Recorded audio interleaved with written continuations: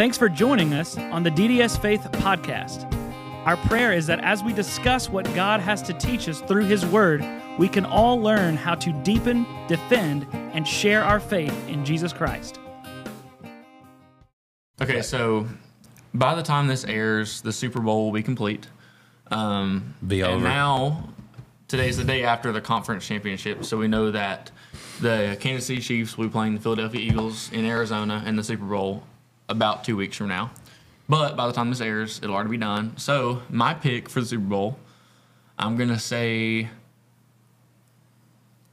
35-24 Eagles.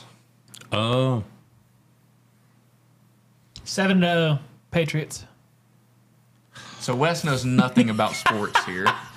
Actually, I do know about sports. I know how the game is played. I know how to play the game. I do not like to watch the game on TV. Okay, think about it. When you were a child, Oh, my Lord. and you like to play on the playground, right? Would you prefer to watch a movie of kids playing on the playground, or would you like to play on the playground?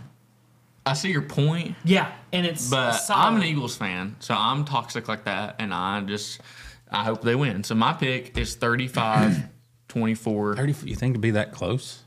Because they thumped the 49ers. Yeah, but I think the Chiefs are good, and it's also the Super Bowl, so it's going to be a close game. I'm saying 35-24 Eagles. I don't know if it'll be My that. dog's going to win 35-27. All right, what's your pick, Jeremy? I don't know if it'll be that high. That's from Waterboy. Think it'll be less? Yeah, I don't know if the score will be that high or not. Throw something out. We'll see who's closer.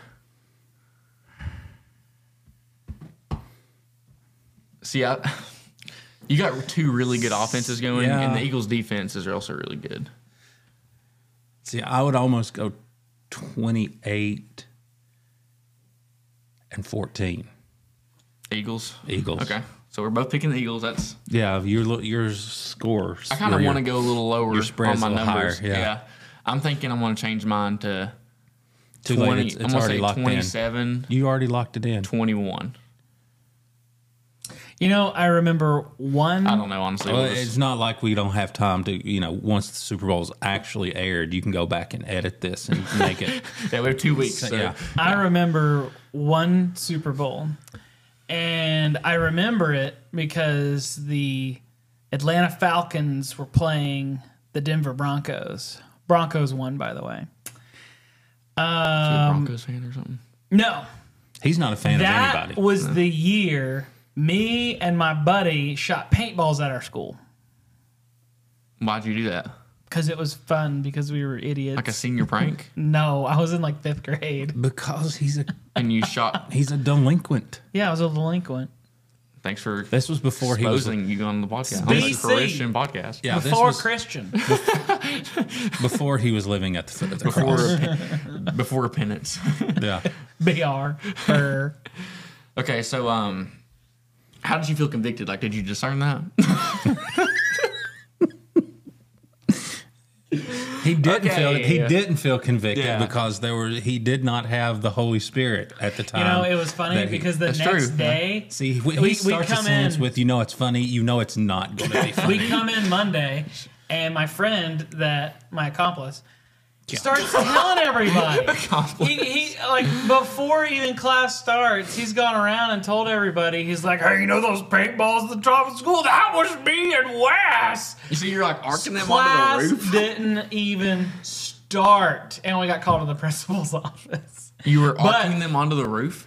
No, we shot him at the top of the You school. understand the concept of paintball? Yeah, I thought Okay. you were saying they were Why on would the I roof. put them on top? That's what I was asking. I put That them didn't make here, any you sense to freak. me.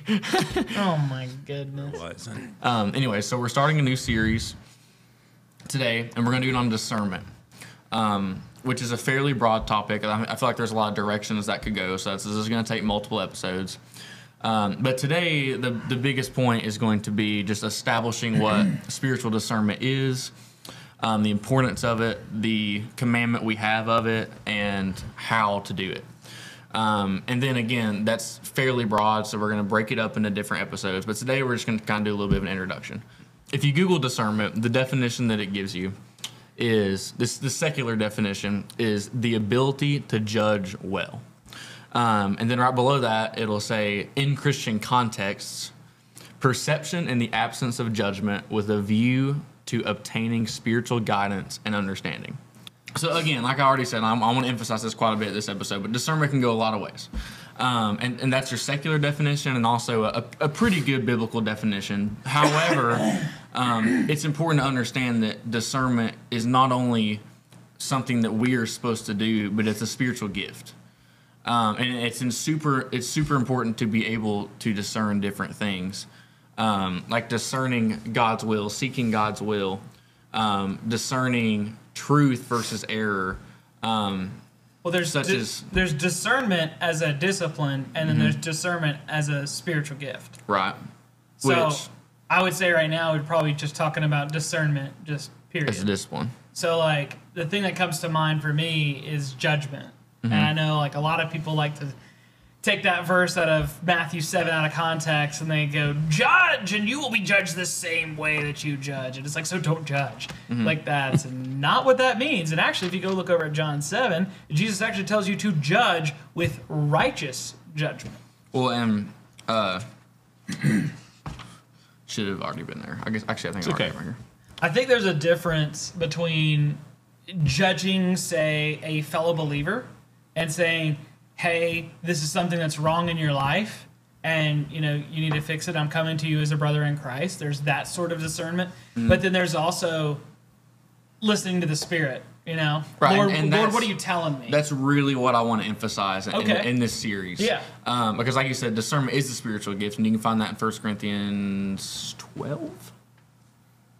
12 or 14, I don't know. He says with anyways, such that's not the focus of this episode. We're talking discernment that we are commanded to do. Right. So I want to read 1 Thessalonians 5, starting in verse 12. I'll kind of intro it, and then I'll get to one specific verse that I think is what we're really focusing on here. So essentially, Paul is giving some pretty basic instructions. So he starts in verse 12. But we request of you, brethren, that you appreciate those who diligently labor among you and have charge over you in the Lord and give you instruction, that you esteem them very highly in love because of their work. Live in peace with one another. We urge you, brethren, admonish the unruly, encourage the faint-hearted, help the weak, be patient with everyone. See that no one repays evil for evil, but always seek after which is good for one another and for all people. So he's giving pretty basic instruction here. There's not a whole lot to that. And then he gets to this part. Rejoice always, pray without ceasing, in everything give thanks, for this is God's will for you in Christ Jesus. Do not quench the spirit. Do not despise prophetic utterances. Here's the key part. But examine everything carefully. Hold fast to that which is good. Abstain from every form of evil. So right there he says, examine everything carefully. And then follows with, hold fast to that which is good and abstain from every form of evil. So you're holding on to these good things and trying to stay away from the evil, but how do you differentiate those? That's what we're really trying to focus on, because examine everything carefully is something we have to do. Because if you're not examining different things, you're not going to know what's good and what's bad, or you're not going to know the difference between what's good and what's best. And we should constantly be examining these things. So as believers, we're called to examine ourselves. And you know what? There may be something that I've said for years that I get to retract because that wasn't true. I know a good example of this. For years, I probably taught at least two sermons on this. And I believe it's Mark 10, and it's the rich young ruler. And anyway, Jesus says, it's easier for a camel to go through an eye of a needle than it is for a rich man to enter the kingdom of God. And I read this out of a supposedly reliable source that was given to me by a fellow pastor.